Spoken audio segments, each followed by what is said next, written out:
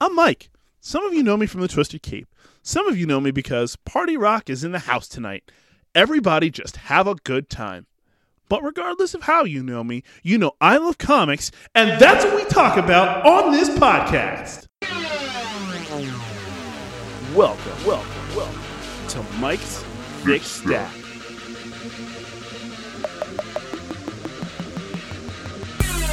Oh, hell yeah, my thickies. Welcome to the show, everyone. Recording, as always, at Thickness Central.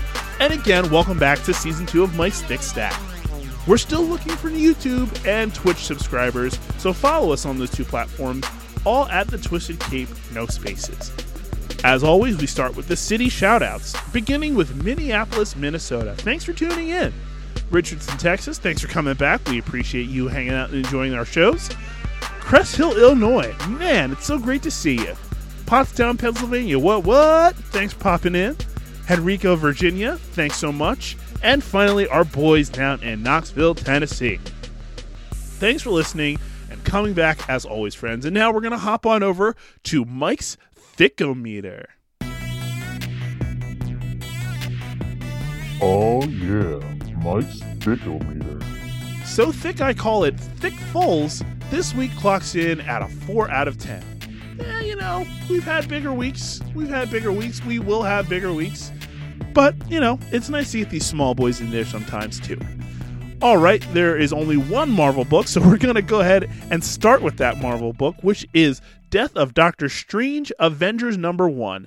I gave this a 3.5 out of 5.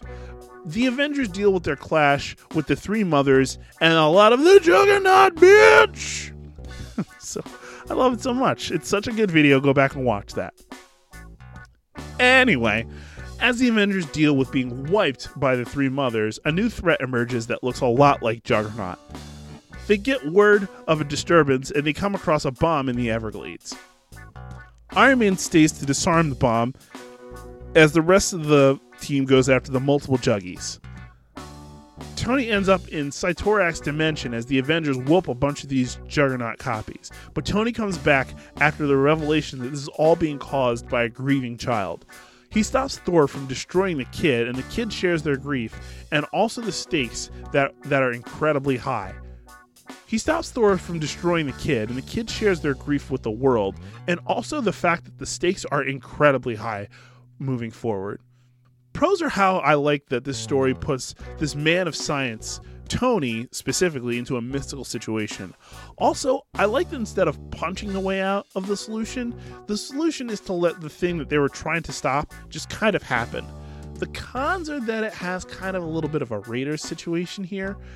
Without the Avengers, the story would have been the exact same. The other con is that my copy started to fall apart because the staples didn't hold, but that's more a personal grievance than anything else. I know it feels like we haven't been doing this very long, and that's because we haven't, but we're going to take a quick break. We're going to get into these DC books, and we'll bring this baby home. Bringing this baby home. Stick around. Hey everybody, Sam here from the Twisted Cape. If you haven't already done so, be sure to check out the Twisted Cape's TeePublic page, which we have live right now for you to purchase any and all of your clothing needs with Twisted Cape logos on them. We got shirts, socks, maybe. Wow. We got other shirts with hoods on them, and they have longer sleeves. So warm. We got everything you could ever want with Twisted Cape logos on them. So, again, please be sure to check out the Twisted Cape's TeePublic page. Check out the link in the description, and be sure to pick up your favorite stuff right now. Thanks, everybody. And now, back to Mike's Thick Stack. Hello, I'm Anthony. And I'm Dr. Issues. And we're hosts of Capes on the Couch, the podcast where comics get counseling. Superheroes don't always get to go home happy. That's where we come in. We offer psychiatric and mental health analysis of comic book characters. So check us out at capesonthecouch.live and across all social media platforms at Capes on the Couch.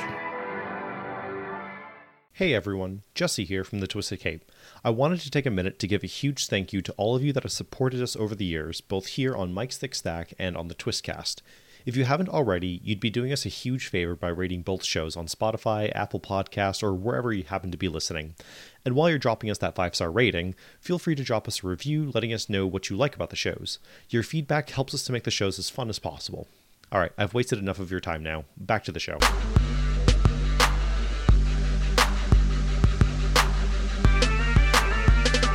It feels like that break was longer than that first section of books, but here we are. Starting with the DC books, we're going to jump straight in with Batman number 116. I gave this a 4 out of 5. This is the penultimate Fear State issue and the second Batgirl story. It starts with Ghostmaker fighting the Magistrate and Poison Ivy arguing with Master Wise. Scarecrow and Batman square off as Crane tries to use Peacekeeper 01 and Miracle Molly against him. Crane loses control and gets shot by Peacekeeper 01, leading to him and Batman brutally throwing down. This one ends with Harley introducing Ivy to Ivy? Some mystery going on there. In Batgirls, Cass and Steph get surrounded by the Magistrate at the clock tower. They escape moments before it's blown up. They change into civilian clothes and become distraught when they are labeled as terrorists. Pros start with the art in this. Both stories have an incredible look and feel. Also, this issue is written much better than previous issues. Cons are that the sporadic uses of Ghostmaker and Poison Ivy stories in this book. I don't understand what was trying to happen here, and it kind of feels like they're throw-ins. Next up, we have Batman Superman Authority Special number 1. I gave this a 3.75 out of 5. Batman essentially uses Superman's team to accomplish a goal to see if they're good enough. Batman finally meets Superman's team, with an excellent exchange between Batman and Midnighter. He tells them about a planet with an Al Ghul dictatorship that is looking to conquer other worlds, which gives them their mission to rescue Batman's contact and cut that world off from theirs. After a quick training session, they head out and almost immediately get ambushed, and June gets taken. There's a good deal of fighting and a cool Midnighter Batman team up. The team is victorious, but we find out that the dictator on the other world is Bruce, not Ra's. Pros lie in the different art styles for the different worlds, and as always, the difference between Batman and Superman and their friendship. The art for Earth is clean, while the dictator's world is wildly different. At the core, Batman and Superman's friendship comes through. Cons lie in the fact that we've done the Dark Bruce thing already, so no thank you. No thank you. Don't want it. Next up we have Dark Knights of Steel number 1. I gave this a 4.75 out of 5. Tom Taylor and Yasmin Putri start a fantasy-inspired story centering on Bruce and Clark. This alternate world has Jor-El and Lara come to Earth while Lara is still pregnant, and land just as Lara gives birth. As they arrive, Constantine warns King Jefferson Pierce that they're here and they bring about the kingdom's end. Time jump to 19 years later, where Cal and Bruce are hanging out together. Bruce and Alfred are on their way out, and Cal wants to go, which Bruce refuses, and goes to meet Richard and Duke, Nightwing and Signal, if you're into actual reality stuff, not alternate reality stuff. He comes across Dinah, who blasts him, and he survives somehow. As she prepares to blast him again, Cal shows up, and Bruce knocks her out. They go back to court and have a disagreement in front of Jor-El and Lara. As Jor-El and Bruce talk outside, Oliver's arrow gets a power-up from a lantern ring, and Jor-El is killed. Bruce cradles the corpse, and his eyes glow red. Pros of the depth of the story that's going on here. I couldn't succinctly sum this up because there's so much going on with the building of a whole new world. I love the way this looked too. Cons are that there's no possible way to understand this world's politics in just one issue, and I already want the next one. Next up, we have Human Target number 1. I also gave this a 4.75 out of 5. Christopher Chance is poisoned and looks to solve his own murder before he dies. We get a montage up front, as well as Christopher Chance's death, and then we see how we get there. He did a stand-in for Lex Luthor and took a bullet for him, and then stopped his attacker. As he talks to Luthor the next day, he ingests poisoned alcohol. His car crashes and he gets checked in with the Justice League and discovers that it's a poison that he can't get out but only slow down. He tells Dr. Midnight to keep it to himself because he doesn't want Batman solving his murder. Turns out the poison came from the Justice League International. Pros are holy shit this art. Greg Smallwood does his best work since his run on Moon Knight in my opinion. Tom King also writes a much more focused and tight book. I'm a little mad that this is a miniseries. The cons, and this is minor, center on the fact that this starts with a common Tom King kind of opening. I think he's a good writer and blows it out of the water in the rest of the book, but the intro feels a little too familiar. Next, we have Icon and Rocket number 4, which I give a 3.5 out of 5. Icon and Rocket face their toughest test yet, Rocket's mom. Icon and Rocket rescue Rocket's mom from Benedict. Icon throws down with him, but it doesn't go great. Rocket finds him as Giomara goes after Benedict. Icon recovers, and they get Rocket's mom, and she gives them the business. Giomara goes back to her base, and it seems like there are some villains there that she's associated with. Pros are the writing. I love how Rocket's mom becomes a focus in this and reacted like a typical black mom. I also love the exchange in the barbershop. Just classic. Cons are how I wish we had more understanding of the villains of this world. We just don't know enough yet. Next up, we have Justice League Infinity number 5, which I gave a 3.75 out of 5. The League frees an oppressed world and its heroes, but some teammates have paid a price. The League is reunited with Diana, and Superman tells her about how they liberated a world from Vandal Savage's Nazi regime. Superman and President Superman squared off against Brainiac in this encounter. They stop Savage and find a captive version of Jean, who passes on knowledge to this team's Jean and then dies. After the story wraps, the Leagues find their friends floating in a void.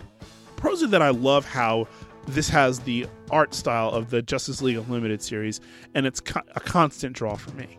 Also, 2 Supermen taking down a bunch of Nazis and one of them is black? I'm here for it.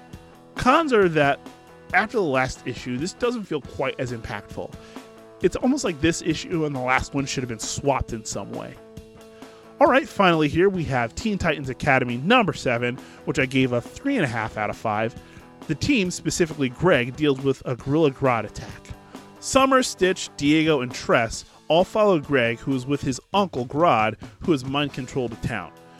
The rest of the crew shows up and they get mind-controlled as well, except Summer. Greg explains he's trying to stop Grodd and she goes for help. The Titans show up and it paves the way for a Greg vs. Grodd showdown. By trusting Summer, Greg defeats Grodd, but still has hope for his uncle. Pros are the art in this, but I love how Rafa Sandoval does hair in this issue. They're just big sweeping curves, and that's a nice change of pace. Cons for me lie in the fact that I'm largely reading this book for the adult Titans, but I understand we're trying to introduce new heroes. It's still frustrating for someone who loves those characters who doesn't really have many options to read those heroes right now. Alright, here we go with the weekly ranking, my new favorite part, 8 books overall, and here's how it shakes out. Starting at the top, Human Target number 1, followed by Dark Knights of Steel number 1, Batman number 116, and Justice League Infinity number 5. After that, in the bottom half, we have Batman Superman Authority Special number 1, Death of Doctor Strange Avengers number 1, Icon and Rocket number 4, and Teen Titans Academy number 7. As we start to wrap up, if you want to be on the show, hit us up on Twitter at SpiderMike29 or at The Twisted Cape. Looking ahead to next week, I'm looking forward to reading Amazing Spider-Man number 78, The Thing number 1, and Venom number 1. On the DC side, I'm looking at reading Action Comics number 1036, The Joker number 9, and Robin and Batman number 1. A little switch on the typical way we say that.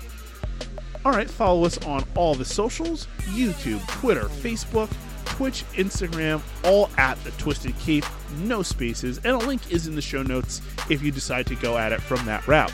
We do a weekly show on YouTube, and we stream on Twitch at least once a week. As far as all the others, if you follow us, we will follow you in return. If you really like us and our shows, feel free to grab some of our merch from TeePublic, which has a link in the show notes. Finally, feel free to shoot us feedback on this show to thetwistedcape@gmail.com, and make sure you use the subject line MTS. Thanks for tuning in, so until next time, I'm running through these hoes like Drano. Stay safe, wear a mask, please get that vaccine, and most importantly, stay twisted.